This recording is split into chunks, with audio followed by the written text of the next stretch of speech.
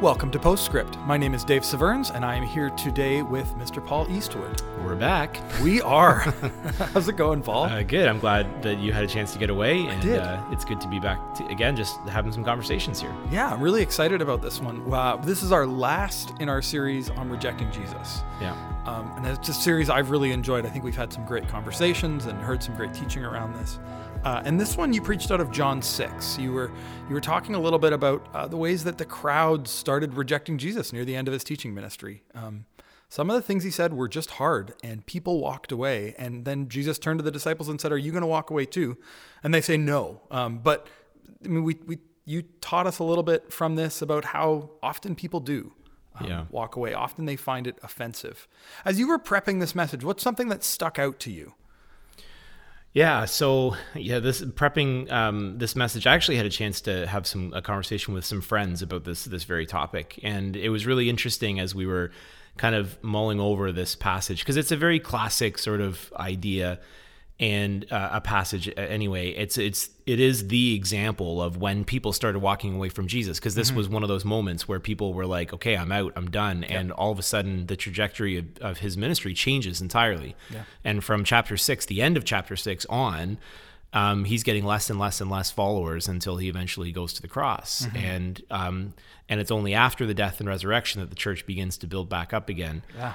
And so, so there was a lot of things that really struck me as I was thinking about it. Perhaps the biggest one is just how hard the teaching of Jesus truly is.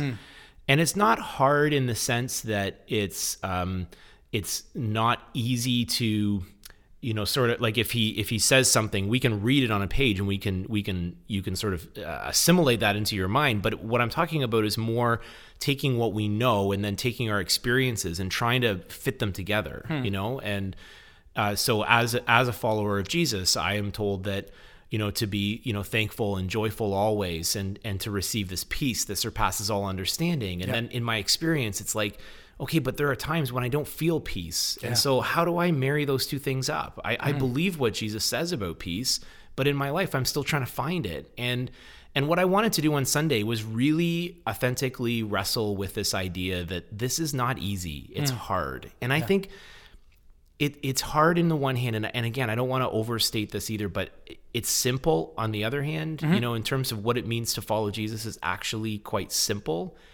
But in practice, as we're working through some of these things, it becomes difficult. And it becomes difficult, if we're honest, I think, Dave, it becomes difficult because of us. Yeah. Because of our own tendency to keep shifting away to our own ideas, or shifting away to what makes sense, or shifting away to religious structures, or shifting away, we've talked about all these different things over the last few weeks, shifting away to money, shifting away to customization, all those different things. Yeah. So you said, what struck me most? I think what struck me most is that I think we need to be reminded as followers of Jesus that it's hard and it's okay to be hard. Yeah. And it is really hard. What you said is, I think, really true. It's on one hand, it's easy to understand, right? Right. There are things that Jesus says that we're like, well, you read it on the page, it seems pretty straightforward. Yeah. And yet to actually live them, to actually like internalize them and allow them to become part of who we are is really, really hard. Yeah. And to give you a quick example, so in this passage, chapter 6, there's this whole passage before where Jesus is talking about the bread from heaven, and there's all this like imagery, and he's using very particular language, but then he's talking about unless somebody eats my flesh and drinks my blood and all of this thing.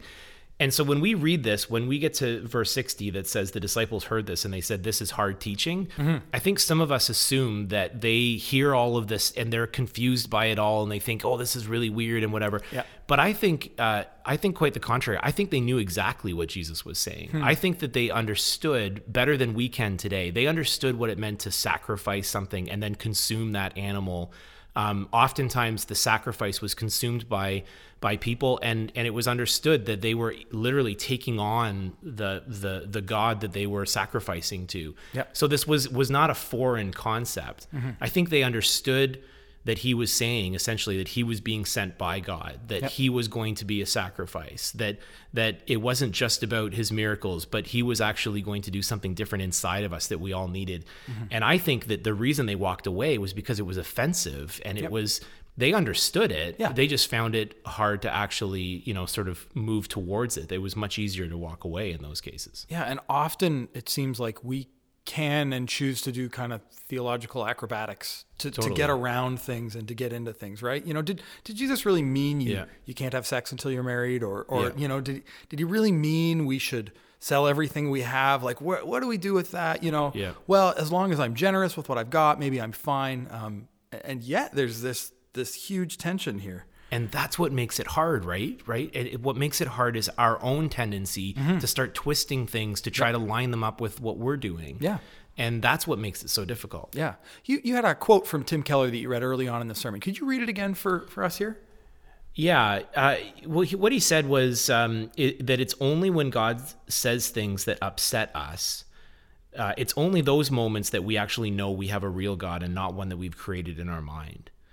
I think that oftentimes we get upset when we read something in the Bible and we say, this upsets me. It bothers me. It's not quite right. It's not how I see the world. It doesn't line up with our culture's idea about this particular thing.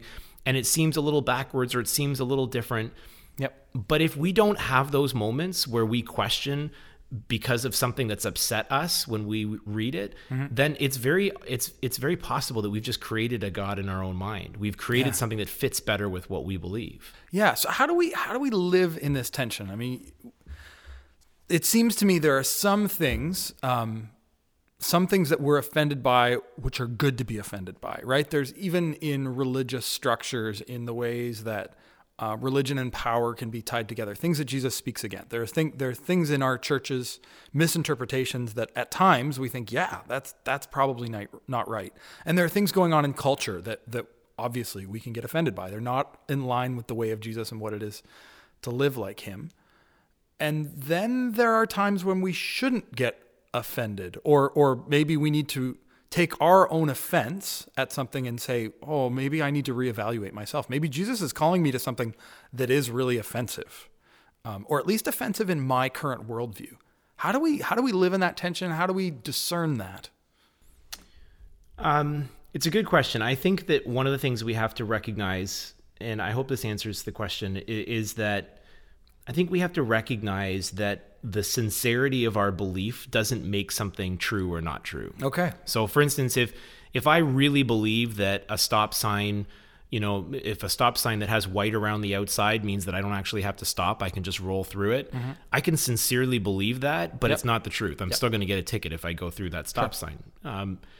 What I mean by that is I think that we shouldn't be judging what we read based on our own sort of understanding of it, or our own, really very deeply held belief about that particular issue, and make that the standard of whether something is true or not. Yeah. So if I read through the Bible and I've come across something that I disagree with, if I entrench myself in that position and say, I completely disagree with this, I completely disagree that way, and so what that means is that's not true. I think we have to be careful with that. What I would say is, how do we deal with the tension? If we come across something that we don't understand or we disagree with, that's a place where we need to dig in, ask lots of questions, recognize that people have different opinions on them, start working through some of those different things rather than just assuming that we have the answer. And I think that we need to be very humble with the way that we approach some of these things, but also recognize, the same way that Peter did, is that if not this, then what? And Peter, when at the end, when Jesus said, "Hey, are you going to go too? You don't agree with this either?" Yeah. And his response is, "Where am I going to go? You've got it all, Jesus. You're the answer. So why would I go somewhere else?" So I would just say that there are places where we need to push in, because anytime you're reading something and then interpreting it, there's going to be differences. Some people are going to have differences, and so we need to get to a place where we keep fighting through those things, hold on to our ideas loosely. But then also not just simply dismiss things because they make us uncomfortable. Sure. This is great, and it's obviously quite challenging to do. Yeah. I think it's important to do it in community, as you're saying. Absolutely. When we run into these things that we find offensive, maybe ask someone who knows you well. Ask someone who knows the Bible better than you do, and say, what am I missing here? Am I misunderstanding the scripture? Am I rightly understanding the scripture and misunderstanding the systems around me? Like what is this? So do it in community, definitely. But even this, we're talking very kind of personal internally. What do we do when we see someone around us going through this journey? What do we do when friends? I mean, I've had friends who have come to the conclusion, in my mind, that the followings of Jesus, they're too offensive. They're not right. They're not in line with their own ideals. So they walk away. They walk away from the church. They walk away from holding the Bible in high regard. How do we journey with those people graciously, lovingly, and encourage them back to this, the only way that we would say is Jesus? Well, that's a great question. And I think that's one that we all should wrestle with, because I think that we've all been in those situations where someone has come to us and you can tell they're drifting, that you can tell that, they're having some kind of a crisis of faith and they're moving away slowly and you're watching it happen. It's like a car crash in slow motion and you're like, I can't stop this. And I think where we need to press in those moments, well, there's two things. I think number one, we need to be more convinced ourselves that Jesus is who he said he was. Okay. And so I think part of this is getting to know him better, working hard to get him to know him better. The second thing, though, I would say is that I think it's hard, isn't it? It is really hard. Yeah, I think that so first getting to know. The second thing I think is that we need to answer in a similar way that Peter did, and ask the question, okay, if not him, then what? Yep. And I would say that when you come across someone who's in that place, keep pushing the other side. Okay, what are you believing in? So if it's not that, then what is it? Is it about you? Is it about your money? Is it about, in all honesty and sincerity, try to find that and understand it. It's not about being critical of that individual, but just recognizing. I think some people believe that either I believe in Jesus or it's nothing, but that doesn't happen. It's either I believe in Jesus or I believe in something else. Yeah. So what is it that you believe in? Yeah, and I think we all walk around with a certain measure of cognitive dissonance, which is this, often we hold a belief and then either our life doesn't reflect that, or we hold a contrary belief without it really knowing it. And I think this happens for everyone to an extent, right? I say I'm following Jesus, and there are parts of my life that probably don't reflect that like they should. And this is a call to lean into this. But people who aren't following Jesus also hold this, right? This belief that we are neutral, that we have the corner on being able to interpret things, that I know better than everyone who's gone before me, right? There are problems with this. And asking good questions and journeying with people in a gracious and loving relational kind of way can be really helpful. Can be really helpful even for our own journeys of faith, and asking ourselves, does my life reflect that I believe Jesus in these ways? So I think that, just being aware of some of those things and journeying through them in relationship can be good and really hard, especially with people who were born and raised in the church it's funny, right? You and I probably both have friends who have shared experiences, who were raised in good Christian homes, who went to church or youth group with us, who went to Bible school with us, who have since decided, no, it's not for me. And how do you I don't have great answers either. It's just, it's tough to watch. Yeah. I remember I had a really good friend of mine who, he was a co-counselor in the cabin that I was looking after when I was a kid, and I was a counselor at a camp. And, this guy was completely on fire, in terms of his faith. And we talk about being on fire, just really passionate. He just loved Jesus and wanted to make sure everybody knew it. Mm-hmm. And I just watched him drift. And it was sad. I remember the very last time that I saw him, we had a really long, hard conversation. He said, Paul, I just believe everything that I believe has just been rammed down my throat from my parents. And this was my upbringing. And, I'm just not there anymore. And he said all this, and then I literally remember him getting on the GO train because I was dropping him off, and he disappeared. And it was like, that was it. That was the last time I talked to him, and the last time and I know that his journey has taken him in all kinds of different places. Now, I also know that our journeys are long, and that and that's important. But I think what you said earlier, I think, is really important. You said that when you go to seek someone out to help you work through some of these things, find someone who knows the Bible well, but also find someone who knows you well. Yeah. And I think that the in those cases, the answer is not always a, chapter and verse kind of thing. Oh, well, maybe you haven't considered this part of the Bible, or maybe it's, I think what the answer is in those cases is, I think you're having a hard time with this because, you just can't let go. And that's something that I see in you and everything, like in other places in life, and if you can say that in a loving way and help people see that they're rejecting Jesus, not because of what he said, but because of what's in their hearts and what's on their minds. Right. It's something that, then I think that can be helpful. And this is where, this is where good theology can really help us, right? This is the importance of good hermeneutics. And hermeneutics, for those who don't know, is how we interpret the Bible. And the Bible is a book full of lots of different books. And, there's all kinds of good stuff to know there, to learn. All that to say, it can be easy at times to pull a verse out of somewhere and to say, I can get this to say what I want it to say. Mm-hmm. Even when we're dealing with the teachings of Jesus, I think unless we come to the Bible with an openness and also a willingness to take it for what it is in its fullness, it can be easy to say, well, I don't like what that verse says, so I'm going to go somewhere else and find other examples that I like to interpret my own way.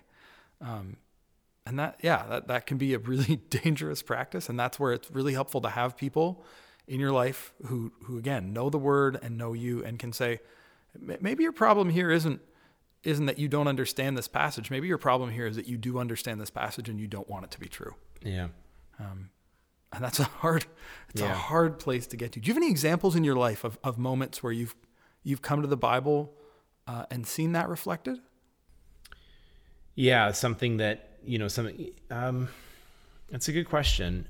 Nothing comes to mind right off the top of my head, but I know that in having conversations with people, so like I remember having a conversation with someone just recently who said, the Bible tells us that, if we are earnestly praying for something, then, and, we have faith, then Jesus will give it to us. And, he's saying, I'm earnestly praying for this thing, this situation to be resolved exactly like I want it. And it's not a bad thing. It's not about material things. It's about relationships, and it's really important. And doesn't God know how important this is to me? And, the Bible says this, so why isn't this happening? And I just was able to say to him, well, I don't think the Bible says that. I mean, the Bible tells us not that Jesus, it's as long as we're sincere about it, then he's going to give it to us. That's not true. I mean, when we align ourselves with him, the better we know him,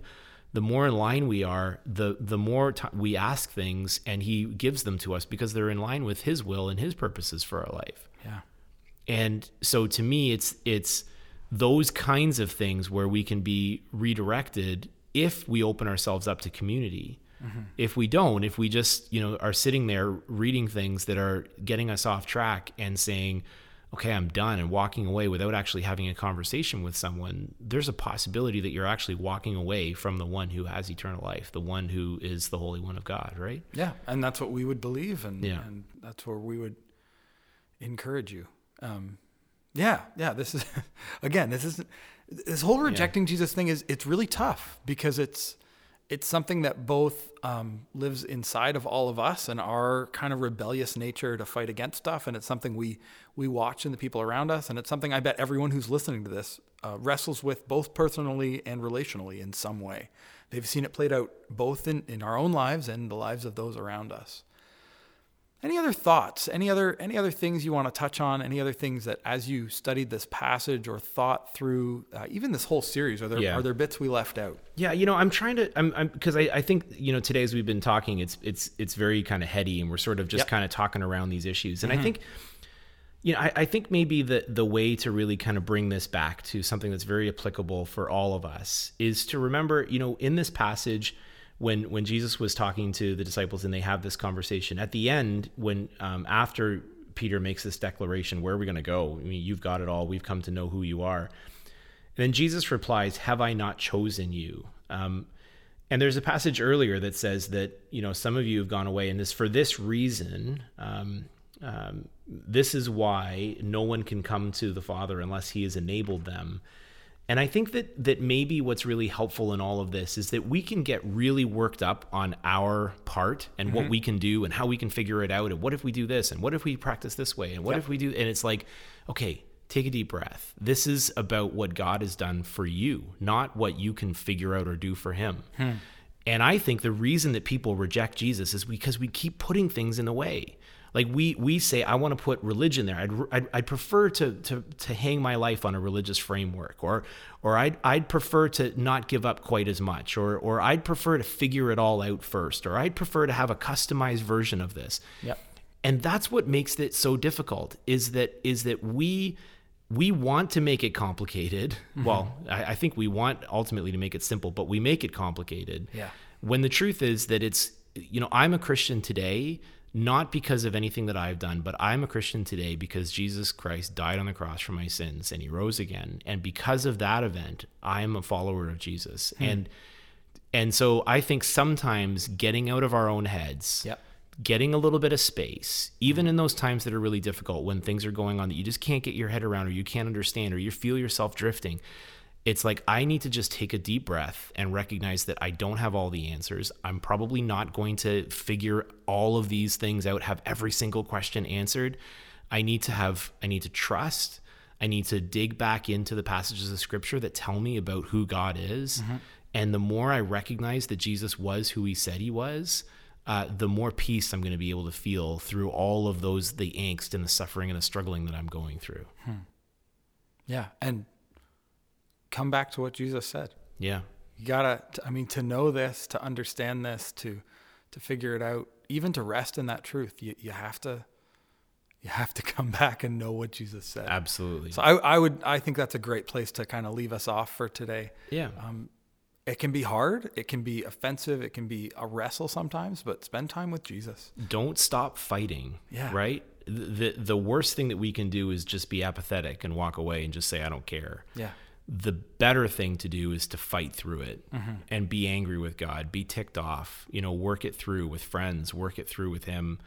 And I think you'll find yourself getting through it much more easily than just sort of giving up and walking away. For sure. Well, thank you, Paul. And thank you for those who have listened along. This has been a great series, and I'm excited to dive into the next one and do some more podcasts. If you are listening and you think this has been great, but I had a question and they didn't quite get to it, or, I'd love to hear what Dave or Paul thinks about this, send one of us an email. Right. We would love to hear from you. We'd love to be able to engage and kind of work through some of those questions. And thank you for listening. We appreciate it, and we hope to see you, or you can hear from us, I guess, next week here on Postscript.